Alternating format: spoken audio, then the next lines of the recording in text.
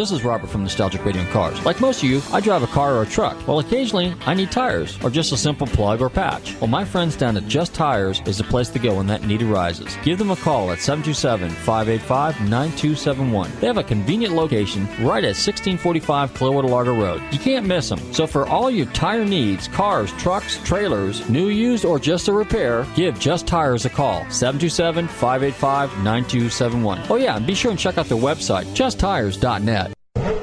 Do you ever feel the need for speed? Well, experience the thrill of indoor karting at Tampa Bay Grand Prix, located at 12350 Automobile Boulevard in Clearwater. Call 727-527-8464. They have state-of-the-art electric karts racing around a quarter-mile road circuit. Bring your family, friends, and teammates for some speed, fun, and competition at Tampa Bay Grand Prix Indoor Karting Facility. Call 727-527-8464. Visit their website at tampabaygp.com.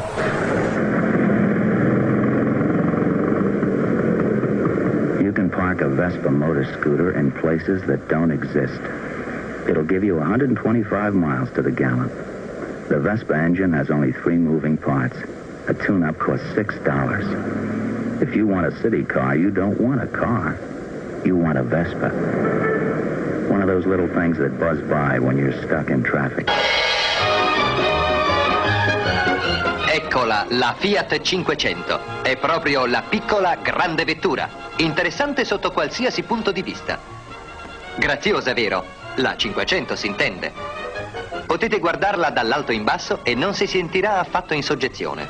È scattante veloce e tiene la strada benissimo. Prende pochissimo posto e parcheggiare è facilissimo. Appena il tempo di dire 1, 2 e il gioco è fatto. Piccola sì, ma ci si sta bene in 1, 2, 3, 4 persone.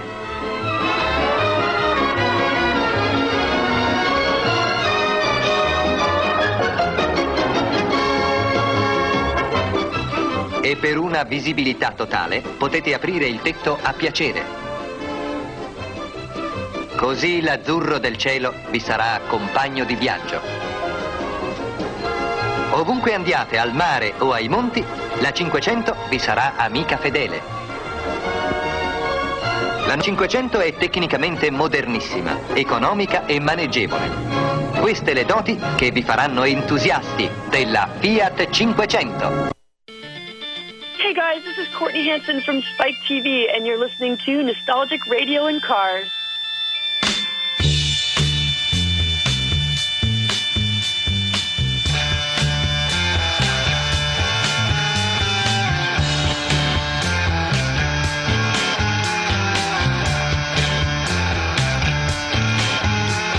Okay, listeners, welcome, and you are tuned into Nostalgic Radio and Cars, and buonasera for all my Italiano friends out there.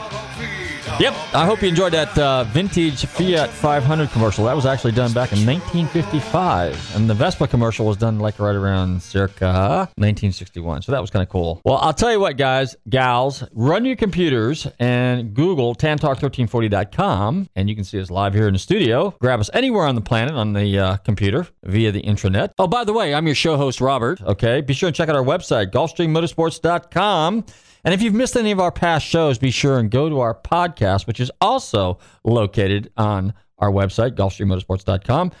And be sure and like us on Facebook. Hey, it's time for a radio giveaway. As all of you know, this week, actually for the last 4 or 5 days, Meekum's Classic Collectible Car Auction has been going on in Kissimmee. And I have for a couple of callers this evening. If you're the 11th caller and you call in this evening, I have a set of free tickets to Meekum's this weekend. So give us a call here at the studio, 727-441-3000. That's 727-441-3000. Billy, how you doing tonight? You got that? How you doing? Are you going to give us an impersonation tonight? What are you going to be tonight? How you doing? How you doing? Who's tonight's guest again? It's an Italian guy? It's a very nice Italian guy, exactly. Okay, we'll keep that. We'll always reveal the guest later in the show because we want to keep it a surprise. Is his name Mr. Costa Nostra? No, it's not Costa Nostra. Anyway, okay, let's see. Where are we going here? Oh, yeah. Hey, for all you guys that tuned in last week, guess what? I wasn't here. I was in Scottsdale, Arizona. And I'll tell you what, it was a mind-blowing experience there. You had 6 auctions going on in Scottsdale, Arizona. You had the Russo and Steele auction, which I was covering for Sports Car Market, doing the auction analysis reports. Gooding, RM, Bonham, Silvers, and, of course, Barrett. And just you know, here, let me draw an interesting parallel. You had 6 auctions going on, roughly 5-6 days over there in Scottsdale, because it actually starts, Barrett starts on Tuesday, Russo starts Thursday, Bonham's is Thursday, RM is Friday, and Gooding's is Friday and Saturday. And then, of course, Barrett is Tuesday through Saturday. And so collectively, I think there was probably maybe 2,600 cars, okay, total. That's not counting the stuff on the outside, but let's just say the cars that were running across the block. At Mecum's, they've got a total of 3,000 cars going through for a total of 10 days. Absolutely mind-boggling. And I will be there Friday, probably Friday and Saturday. So if you guys are interested in buying a car and you need somebody to look at some stuff for you, give me a call and check out my website. Again, it's GulfstreamMotorsports.com. I do pre-purchase inspections, appraisals, so give me a shout. Just go to our website, GulfstreamMotorsports.com. Go to the contact page, shoot me a hey there, hi there, ho there, and I will get back to you. I'll tell you what, it's just mind-blowing when you see the cars there. And, you know, Gooding and RM, back in the 80s when I used to go to Barrett-Jackson, when Tom Barrett and Mr. Jackson were involved, Tom Barrett was notorious for really, really high-end 20s, 30s, classic, great American cars, Cords, Auburns, Duesenbergs, V16 Cadillacs, Packards. I mean, you name it, just some weird stuff. Very rare Mercedes-Benzes, you know, the 540s, the 500s, Alfa Romeos, Aston Martins, okay, Bentleys, just amazing stuff out of the late 20s and 30s when cars are really starting to come in their own. And so in the 90s, Barrett kind of made a transition, and that was primarily due to the market, which, you know, the market got real strong because our generation started buying a lot of cars, and consequently we like muscle cars. So, you know, the Camaros, the Shelbys, the Bosses, the Chevelles, and all that kind of stuff just got really, really, really, really popular. And so that became the bulk of their business, is those kind of cars. So they kind of got away from the high-end, true American pre-war classics. Well, in the meantime, RM jumped into town. Their event takes place at the Biltmore in Scottsdale. And then Gooding's came in. Theirs takes place at Fashion Square Mall, which is also at the other end of Camelback and Scottsdale at the Fashion Square Mall. And the cars, I mean, just to give you an idea, the average sale was probably in the multi-millions. I mean, Ferraris were selling for $3, $4, $5, $6 million. Cobras, 289 Cobras that generally brought $300,000, $400,000, cracked the $900,000 mark. Mercedes-Benz Gull Wings, you know, close to $1 million plus, depending on what they had for options and which years. You know, later ones being worth more than earlier ones. Lamborghini Miuras, well into the millions, low millions. Ferraris, anywhere from 500,000, 400,000 to definitely in the multi millions. I think the record was a 58 Ferrari 250 GT Spider, which all your Italian open cars are referred to as Spiders, or we call them convertibles, cabriolets, is a typical European term. 8.2 million or something like that, you know, across the block. RM had another amazing sale there. Some of their Jaguars, they had a lot of 120s, a lot of E-types, those cars well into the hundreds. Healey's well in the high 70s, 80s, 90s, you know, pushing 100,000. Unless it was a 104 with a rare Le Mans version, those cars were pulling in probably, you know, over 100,000, 120,000. I mean, just amazing stuff. So when you refer to, you know, really, really, really high end, I mean, perfectly restored cars. Now, keep in mind, the cars on TV and in pictures, a lot of cars look good. But if you're actually there at Gooding's and RM's, and Bonham's, I might add. They had a car called a Minerva. I'm not real familiar with that car. And it evidently was made in the United States, but it brought close to $1 million. It was a no sale, but it pushed close to $1 million. But these cars are amazingly, stunningly restored. Just to give you an idea, you know, if you restore your average muscle car, if you have it restored, you're probably talking 1,000 hours, okay? If you restore one of these cars, these pre-war classics, because of the detail, because of the intricacy of the cars, you're probably talking 3, 4, 5,000 hours. Now multiply that out by, you know, a really high-end shop's going to charge you $100 plus an hour. So it could cost you $400,000 or $500,000 to restore some of these cars. It's absolutely mind-boggling. Yeah, right. So, way to go there, buddy. At any rate, hey, that was me, wasn't it? Yeah, right. Yeah, right. Billy's at the sound effects machine right now, so he's going to surprise us with all kinds of upcoming goodies.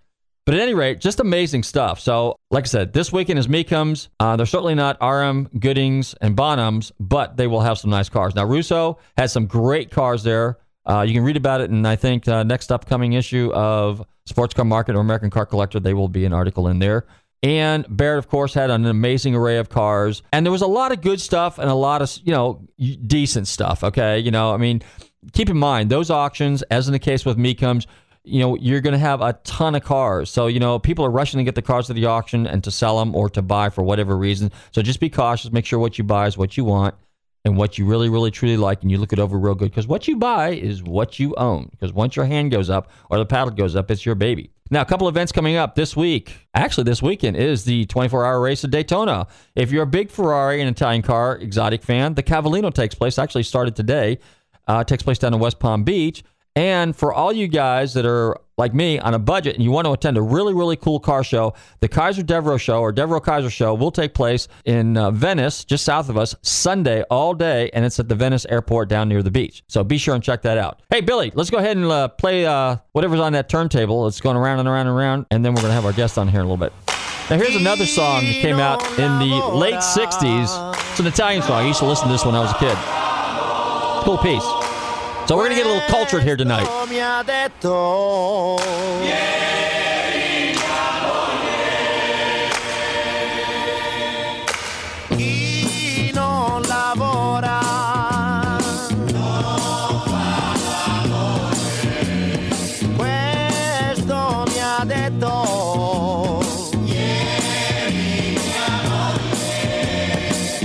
A casa stanco ieri ritornai.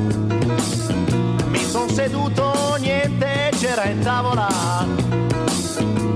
Arrabbiata lei mi grida che ho scioperato 2 giorni su 3.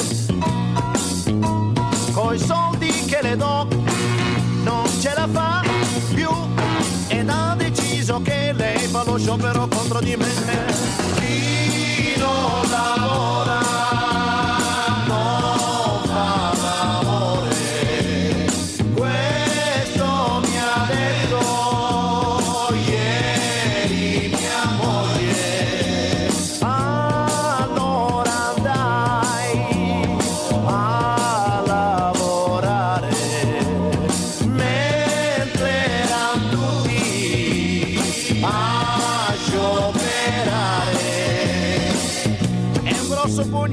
mi arrivò, andai a piedi alla guardia medica, c'era lo sciopero anche dei tramvai, arrivo lì ma il dottore non c'è, e in sciopero anche lui, che gioco è, ma come finirà, c'è il caos nella città, non so più cosa far, se non sciopero mi picchiano, se sciopero mia moglie dice chi non lavora non fa l'amore, dammi l'aumento signor padrone.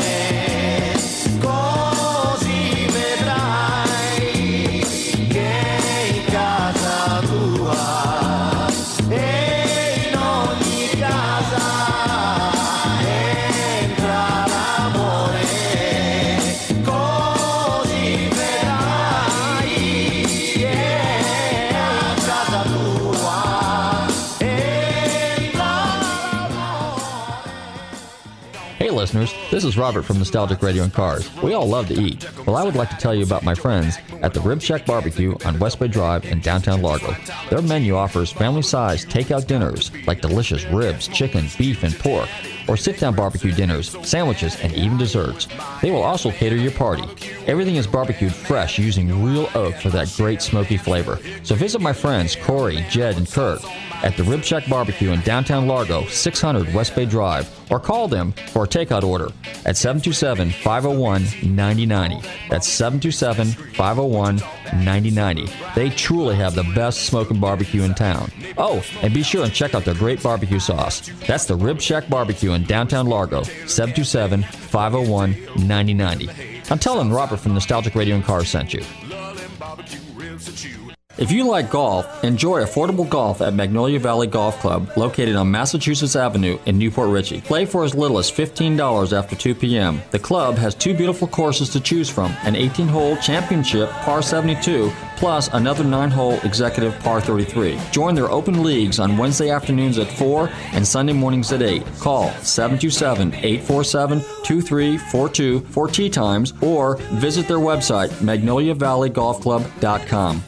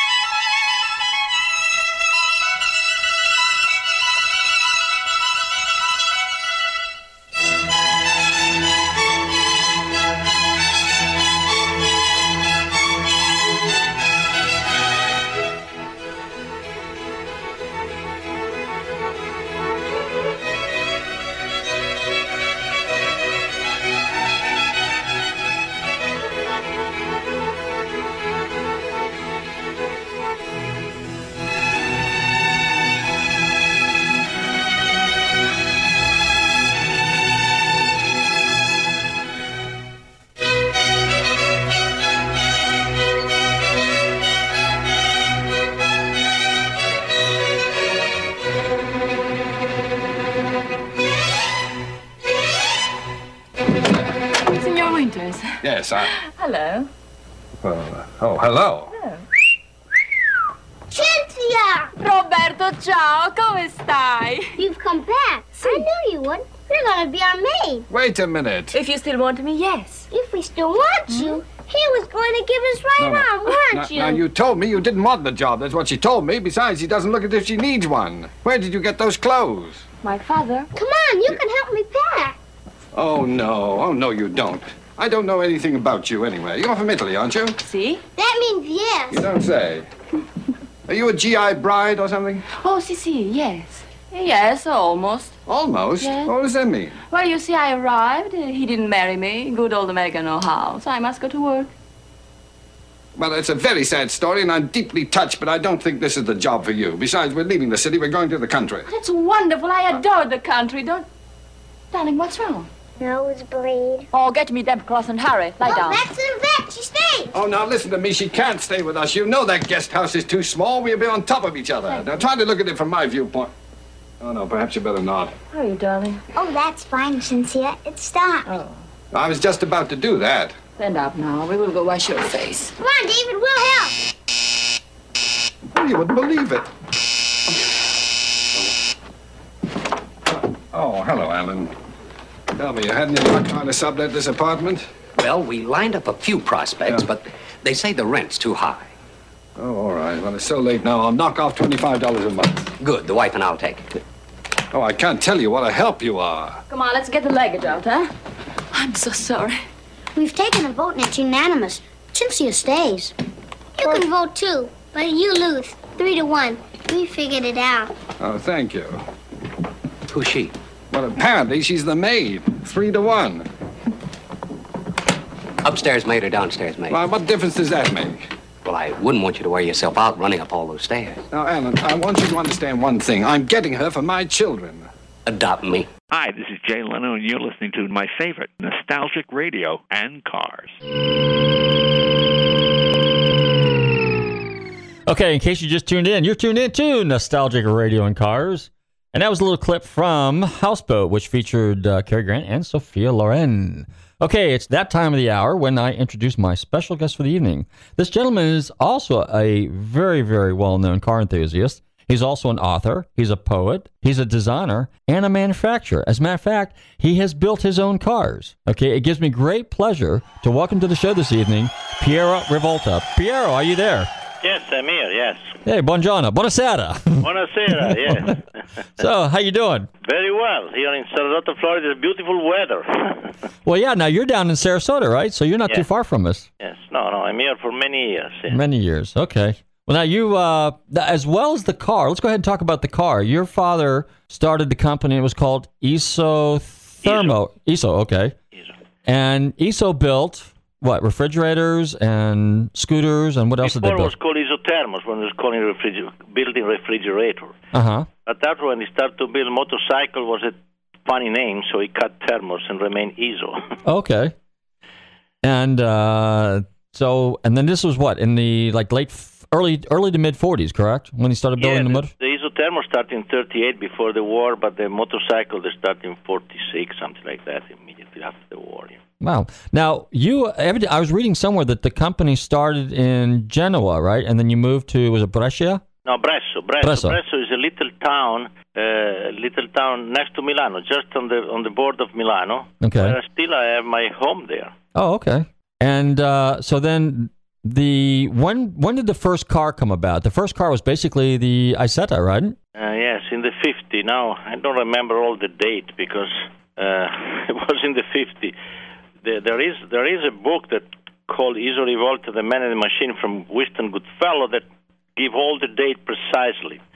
You know, I'm a very creative man. Every year I invent something new, and the date they disappear in my mind. Well, that's good. Okay, that's a good thing. So growing up in Italy, now Milano is actually like a big industrial town. Yeah, sure. And it's not really central Italy. It's kind of northern Italy, just below Südtirol, right? Yes, it's about 30 miles from Switzerland, so it's very north, yeah. Okay, and then how far is it from Venice? From Venice, I don't know, about 200 kilometers, 250, something like that. Okay, so... you have to go east. Okay, so east on the Autostrada, right? Yes, yeah. Okay. Well, now, when you were a child growing up in Italy, were you a avid car enthusiast? I mean, when did your interest in cars take place? More than enthusiast, I was a very avid fast driver. Oh, okay. Father, so we like to drive fast, and father tried all the car, Ferrari, Maserati, but they always had some problem with them car, you know. Okay. And they were at that time, some of these sports cars looks like trucks, you know. They're very difficult to drive. So so at the moment he told me, oh, we have to do some car that the people can trust. So we have to use an engine that can go from A to B without stop. And we have to build a car that have a tremendous road holding. Like the Ferrari, they have the road holding, but the engine was not very reliable. And so at the end of the story, he decided to put this car together to start this, because before we were building, he was building the Isetta, the motor scooters, all this kind of thing. And unfortunately, he died. And so I went on this program. And so we started to build this car. This car was called... the company was Iso, but the car was called Piero Rivolta, and we have the Iso Grifo, the Lede, the Figlia, a lot of products, you know. Mm-hmm. And we ended even to race in Formula One in the 70s, something like that. Okay. And in 72, I sold the company because everybody sold the company. Ferrari sold in 69, sold to Fiat, Maserati to Citroën before, because the medium-sized company, we have 350 people, they didn't succeed to survive anymore. They need big amount of money. It was not possible. Plus all the union problem and all this kind of thing. And so I went out. And also I did a big mistake because I didn't, I went away from the sports car business because I thought it was obsolete because of all this speed limit. So why the people had to buy a sports car? And I was wrong because the people still buy the sports car, and I think we gave with the speed limit they have an alibi with the girlfriend. So they say I can go 300 miles per hour, but I can't because otherwise they put me in jail. Not because. I was always driving my car at the full speed. We did a lot of bets to Milano Torino in 30 minutes, Milano Rome in 30. We never tried to. We tried to go in 3 hours. We never succeed. 3 hours in 20, 3 hours in 25. So I really like to drive fast, and my father was also, and that was the main spirit of the whole thing. Like now, I'm built a lot of sailing boats because I like to sail, but fast also. So all carbon fiber sailing boats and so on, and now also motorboat. So that was the thing that drove us into this business. The Iso Rivolta, where was that car built? Was that car, the body and everything, built in-house? Because, like the Ferraris and the Maseratis, a lot of them were done either by Pininfarina or they were done by Bertone or Ghia or Carrozzeria Italiano or Taglio. So where was your car built? And at the beginning, the GT, the Iso Rivolta GT, was built by Bertone. Okay. And was designed with the period of Giugiaro. And and also the Grifo was built there. But we had problem, Iso Grifo, but we had problem because the quality was not so good because, the body maker, he said, okay, he deal with us. He doesn't deal with the customer. Mm-hmm. So if the customer complained, he was coming to us, not to him, So at a certain moment,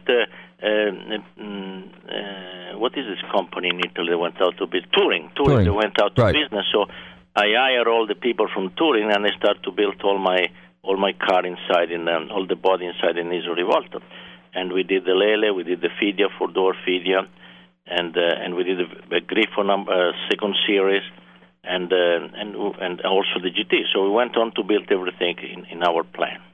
Okay.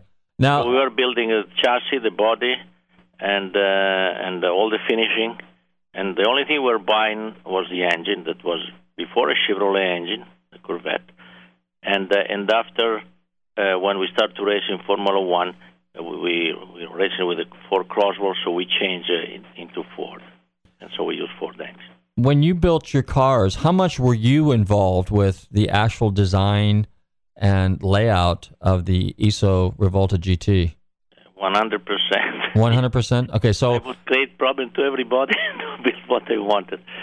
Yes. No, because that's a beautiful car. I've always liked it. Oh, the GT was also, the first one also, my father was still alive, so he was involved a lot also. Uh-huh. After he died. Now that car, see, a lot of Italian cars are aluminum bodied. Was that car aluminum, or was it some of it steel and some aluminum, or what was the composition? Yes,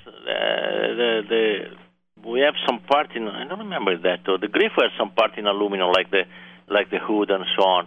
Mm-hmm. Some GT, they have aluminum. I don't remember if everyone had one. I don't remember now. Okay. The one that I have here is aluminum, the hood.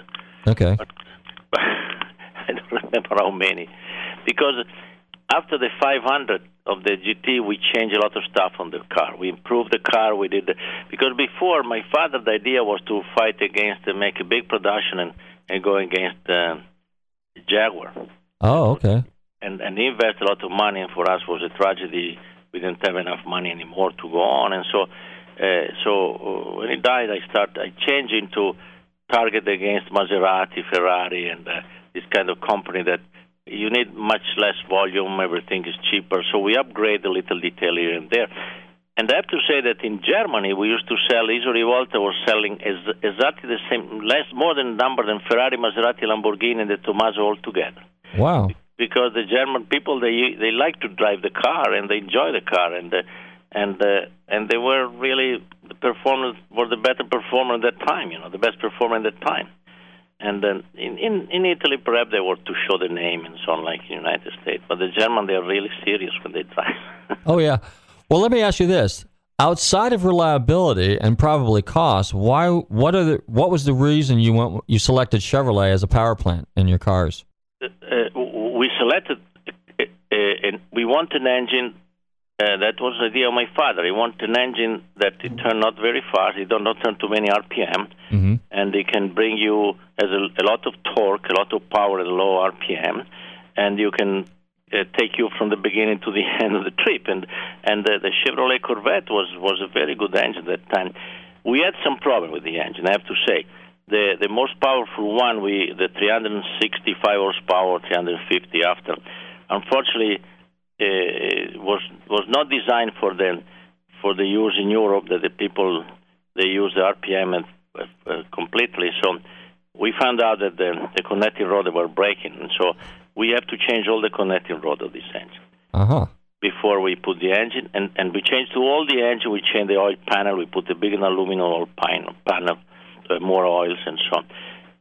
Because here they don't go to massive. I think that the engine was making 5,300 or 5,500 RPM, and on the highway the people were going to that speed. Here they go only for a few seconds, and when they arrive about 18,000 kilometers, 20,000, the thing exploded. So we have suddenly we have this crisis. We have a lot of engines exploding. So we find out was the connecting rod, and so after when we bind the engine, we change, we design our connecting rod, and we changed all the connecting rod, and after that, everything was perfect. Okay. Now, the Iso Grifo, which is a beautiful car, tell us a little bit about that, how that design came into fruition, and where'd the inspiration for that design come from? That was a discussion with Giugiaro, that he was working for Bertone, but was there. I was very friend at that time, with Giugiaro. At that time, I'm still friends. And so we start to think about a car that should make the people turn around their heads, and we did two of them. We did the A3L, and another one I don't remember the name. But after we gave that to Bizzarini, that was the Iso Grifo Strada was that is called A3 something. That there are some around, but they're very difficult to find them. And you can find the sister of that car are the Bizzarini, because we gave the opportunity to Bizzarini to build this car. We were building practically the A3C was A3C. And the A3L was a beautiful car, but they have some problem. We built two. The one Bertone kept, and one kept. And they had some problems, so we redesigned the car at the ISO, and we moved a little bit the weight, and came out the normal Grifo. That was a fantastic car, a tremendous road holding, and we built so many of that car.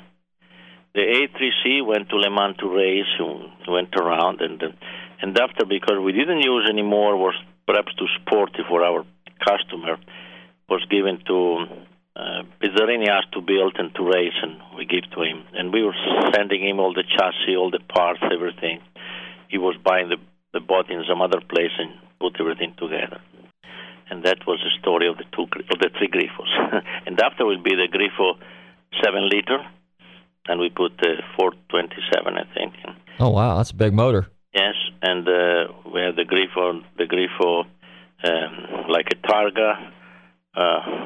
We have different. The Grifo with the short nose, and the Grifo with the long nose was done later. We did the light disappear, and after when the GT arrived at the end, we did 800-900. We decided to start a new car similar to GT, and was the Lily. And I want the 4-door because I like big cars that go very fast, and we designed this car that you drive like a Grifo, but is a very, very room inside, and it was called Fidio, from the name of the famous sculpture from Greece, and we went to present the car on the Parthenon in Athens, I remember that. Oh, really? Don't ask me when. Interesting. We took there 25 journalists at that time. We put them on the Acropolis with the car. It was really enjoyable. Wow. The Fidia, the four-door car. Okay, now that came. There was a period there where you made a transition from Chevrolet to Ford Motors, but the Fidia was basically targeted after the Maserati Quattroporte, right? Is that was targeting the Quattroporte? Yeah, that's the car you were going after, because like you said before, your dad was going after Jaguar, but you were going after Maserati and Ferrari. Yes, at that point it was kind of this big, his name, yes. Uh-huh. Yes, was a very, very easy car to drive, was very, very, very pleasant, The Maserati Quattroporte was very heavy, so that was the difference of the two cars, between the car. When you drive the Ferrari, the Fidia is like driving a Grifo. You don't feel the difference. Uh-huh. Now the Isolele is actually named after your wife, correct? Somewhere I was reading that, and that's a very pretty name. I actually had a chance to talk to your wife this afternoon, so say hello. You're so lucky. Lucky. So say hello to Rachel for me. And then the Isolele was the last GT cars that you built, and they're very, very pretty cars. They had the little sloping nose with the little semi-hideaway headlights on them. Tell us a little bit about how that car came into inception. The front of the sloping nose and so on was the same that we put on the Grifo second series. Mm-hmm. We put on all our car at that point, We just the thing that opened a little bit to show the lights. And what came about, the GT was near to the end, was too many years around. So on the same chassis with some change, we did this Lele. And the story is that my daughter, the official story is that my daughter gave me a daughter that now is running the Zagato, my daughter Marella. Okay. And so I decided to put the name of my wife on the car. This is the official one. An official one is different. That was a Christmas. I never gave I forgot to give a present to my wife, so I ran down the stairs. I found a big piece of wood, and I wrote, "I will give you a complete line of car, and we'll call Lele." And they put under the pine, under the Christmas tree. And but she understood that there was a thing done last moment. She was always upset, and she never forgiven me up to now. Perhaps even not now. Well, you're still married, so I'm sure she did. So that's great. She did, but sometimes you all invent something, so save your butt. Okay. Now, let me ask you a question. So let's just take from the time that you guys came up with the concept, and they've always been interested about this. So let's just go back to the Iso Grifo. From the time you came up with the concept, the Grifo, how long did it take you to get that car from the drawing board into action? It was different from different model. Okay. The Grifo was fast because we never did all the tool for the body. It was most of the thing was done by hand all the time. Okay. The Lele and the other one we did all the molds, so it took longer. So it took about 1 year to get. The Grifo was faster. 3 or 4 months we were ready to go.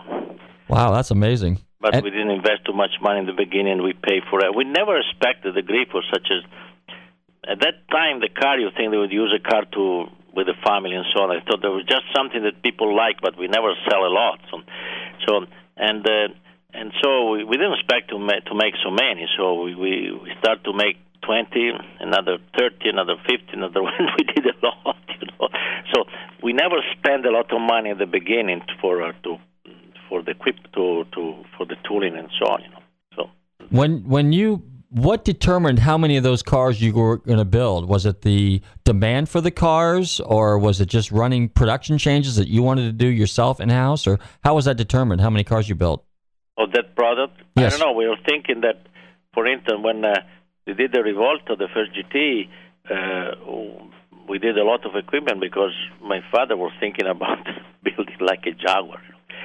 After when a number like Jaguar, when we did the Lele, we knew already that we couldn't sell more than 200 cars a year or something like that, because everybody talking about 1,000 cars. But that time, everybody was selling this kind of car, Ferrari, they were selling 300 or 400, 500, maximum for all the models, So you say perhaps the car will stay in business for 5 years, so it's 1,000, 1,500, 1,000 cars, And so you prepare everything about the 1,000. So you did some molds, not like a big company, but you did some.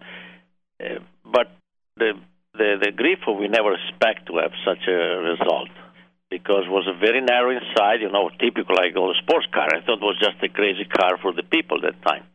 Now the market is different. That time the people were buying the car that they like to use all the time. But we misjudged the future of Grifo. That we did a lot of them. Is the GT, or the Iso Grifo, is that of the 5 models or 4 models that you built? Is that your favorite model, the Grifo? No, my favorite model is a Fidia because it's a big car and was driving very well. I can go hunting, but I used to be go with the dog, with everything. My wife, the whole family at 250 kilometers per hour. I really enjoyed it. Oh, okay. All right. Interesting. Well, now, do you have any Isos in your own private collection? Because the last time I was down at your house, which was many, many, many years ago, there was a Grifo sitting in your garage. Yeah, they are in a little museum in Sarasota. I keep them there, and after we send from here and there where they ask me the car to go. And I have a Grifo. I have a GT that, by the way, was the one that raced in Le Mans. I bought all back, Oh. And I had a Fidia. I have a Lele Marlboro that was. We built very few of Lele Marlboro when we were racing Iso Rivolta Marlboro. So they want to give a Lele to each driver or to each people that was involved in the team. And they're lighter. They are a little bit more faster. They were white or red because it was Marlboro. And I have an Isetta, but not an Iso Isetta because they cost a fortune. I bought the Iso Isetta BMW. Oh, okay. And I have a little bit of all this car. Yes. Are here in Sarasota. When they ask me, they send it here and there. Yeah. Okay. I have also the Varedo. My last car that I designed with them. In that time was a very sports car with a middle engine in the back and was very low. Was quite an interesting car. That I did a prototype. I was testing the prototype, and after I sold the company, they never put in production, and they cut the car in pieces. They want to enlarge and long and so on. So when the company closed, I went back and I bought my name back, and I bought this car back, and with the same people that built it for the first time, we rebuilt this car, and so I have here this car. Oh, super! And after I did another Iso Rivolta in the 90s, one day in Italy, wanted to start a new production of Iso Rivolta in the south. Was supposed to put a lot of money, but after, and it was a Rivolta 90. I think it was a really beautiful car, for that time. But they didn't start the production, so I took back all my drawing, everything, and we have a master. We didn't even finish the car, and I said to everybody, bye. When you make your mind, I will come back. But it's a beautiful car, that Grifo 90. Yeah. And somebody's building now the Grifo 90. Oh, are they? Yes, in Italy they're building on the chassis of the Corvette. I went there 2-3 times because the chassis of Corvette, the wheelbase a bit longer, so I touched a little bit the design in order to, and they're doing that in carbon fiber. They gave the permit to build 12, and they're doing that, and also they're doing again the A3C. They're doing 12 of that because they bought 12 chassis from when the Iso Rivolta closed because the chassis were building for Bizzarini. Bizzarini went out of business. We kept the chassis, and so they found this chassis. So they have 12 original chassis. Wow! And they are building this A3C. They're beautiful car. It's all in aluminum. Is that one? What kind of motors are going to be in them? I think they use a Corvette because that was built with a Corvette. Okay. It's a new, what do you say, a production, but it's more than a production because the chassis is real, right? Original. The engine, they found all the engine, and so they only do the aluminum body. So it's a continuation car, is really what it is. Yes, I gave them the permit to 12 and 11 because they have 11 chassis. Yes. Well, that's great. That's good. That keeps the name out there. That's good. People got something to look forward to. Let me ask you a question. What was your first car? Do you remember? A Giulietta. A Giulietta, an Alfa. But not the sport car, the 4 doors, because I had a motorcycle because my father was making 148 motorcycle a day, and my father was so afraid. And so at a certain moment when I arrived at 18-year-old, he told me, I give you a 600. That was Fiat. That was the less expensive car. And they said, no, I keep my motorcycle.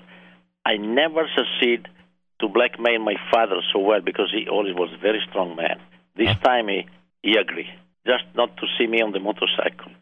And he told me, but not the sports car because it doesn't look well. The young guy got the sports car, and so we buy a 4-door, so it belongs to the family, and you can use it and so on. But you never put your butt on the motorcycle again, never. I promise. And I kept my promise. Well, that's good. Now, the motorcycles, the scooters that your dad built back in those days, how many cc's were they? What was the small bore and what was the largest that they made? I think the largest was 170, but the one that very successful, built million, was 125 cc. Was it like a Vespa? Is that what it was? The scooter, yes, but we have it was a kind of little motorcycle called Isomoto. Was open, but has a small, not very big wheels. Was very proportional. Okay. And after I did a scooter like Vespa, Lambretta, and was only we have a 175 when we did a lot was a sports motorcycle, and after we have a 236 was the same engine of the Zeta. And we did very few 600. They were because they were doing also little trucks, and they have a 600 engine with like the BMW with a 2-piston one against the other. Okay. They did also a few of that, but we were not really. We were known for smaller stuff at that time. Everybody used small engine, and the market died because the people discovered the cars, and so Lambretta closed. Vespa, I don't know what they did. They opened after many years. They survived well. And everybody, big company, was a huge company. And so we have to find something else. We start to, before we export the part to India, to Brazil, but after all this country, they put special condition. We have ISO Brazil, ISO India, ISO Spain, but the people wanted a small car. So that is the reason where my father did the Zeta, and we're doing a lot of little truck, like the Japanese truck now, The Izetta, when did the deal come with BMW? When did they do that? Your dad do the deal with the motors? Is that because Lambretta and some of those other companies that were furnishing you motors went out of business, so then you contracted with BMW to do it? No, because in Italy we have very difficult problem. No, the engine was ours, but no, we always build our engine in our motorcycle. Okay. Not anything. No, but the Izetta, we had a big fight with Fiat. Fiat in Italy is really. It's really a dictatorship, now less, but before. And so we have difficulty to sell this car, very difficult to refinance everything. And so BMW was in difficulty also because after the war, they want to start again. They didn't have a real product. And so they come and they built thousands, million, I don't know, many, hundreds, a lot of cars. And they were paying for each car, they were paying a royalty, and for us was a huge. For my father was a huge business. We did also in England. In France was called Velum. In Brazil was called another name. So it sold this concept to many countries, and there where we got the money selling the concept. Wow, that's interesting. We got a couple minutes left. Can you, in a short version, tell us a little bit how you got involved with Formula One and how that came to fruition with ISO? Well, I was friends with Frank Williams, and we said, "Wow, we can do Formula One, and so we can help the ISO name and so on." And they say, "Yes, but well, we find all this money, but that time was not like now. We can spend much less." And so we found support from Marlboro, and we put together this team. Frank Williams was the manager, and we raced for 2 years. We didn't do very bad. The problem that the car was they were good. The problem was we couldn't hire the best driver. They were too expensive, and so we were only running behind Fittipaldi and Jackie Stewart. No, okay. But we always did quite well. We were most of the time we were before Ferrari. That was for us was important.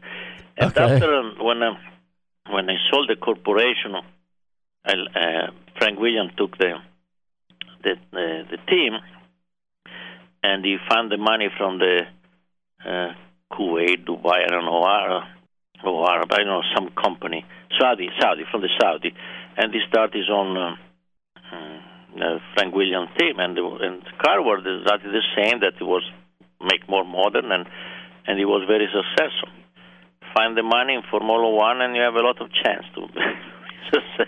Now, the ISO Formula One car, was that something that you guys designed in-house, or how did the design and the car come to fruition? No, it was not designed in-house, because at that moment everything was more or less done in England. So, okay.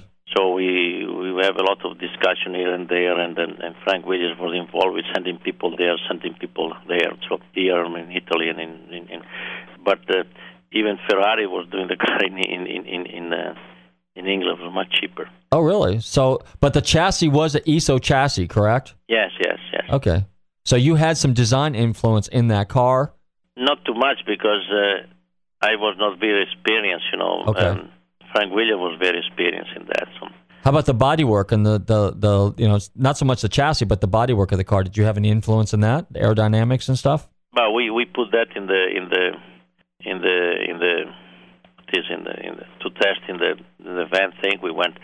I managed to have some the possibility to have some place where we can do that, Uh-huh. And I went there and tried to be part of the team, But I was very busy to run the company and to try to make a living from that company. The sports car business are very difficult. Very difficult. Okay. So And I was supervising, but I had some very good experts in that Formula One. Well, a lot of good cars came out of it. I mean, some pretty amazing stuff, like you said. The Isa Layla, the Isa Grifo, the Fidia, the Rivolta, of course, and naturally the little BMW Isetta. And then after you sold the business, you hopped the boat and sailed to America, right? Is that how you got here?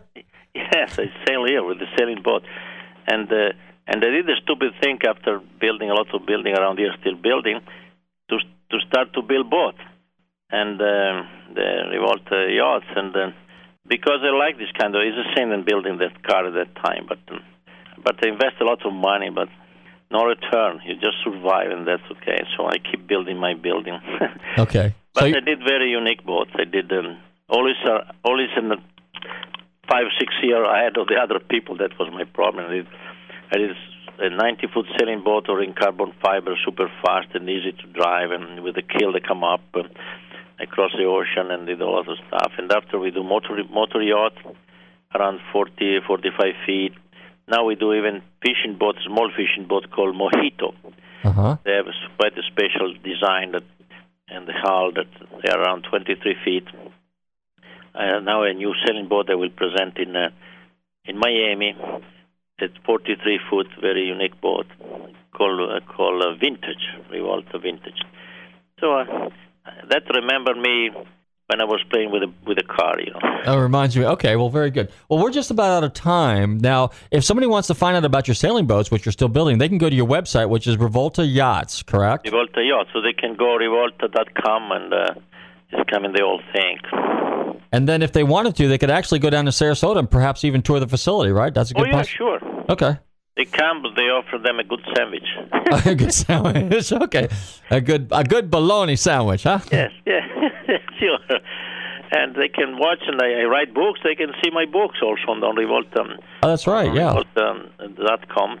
And read some of your poetry, too, because you've written a number of poetry pieces. My last book was, Beyond 2012.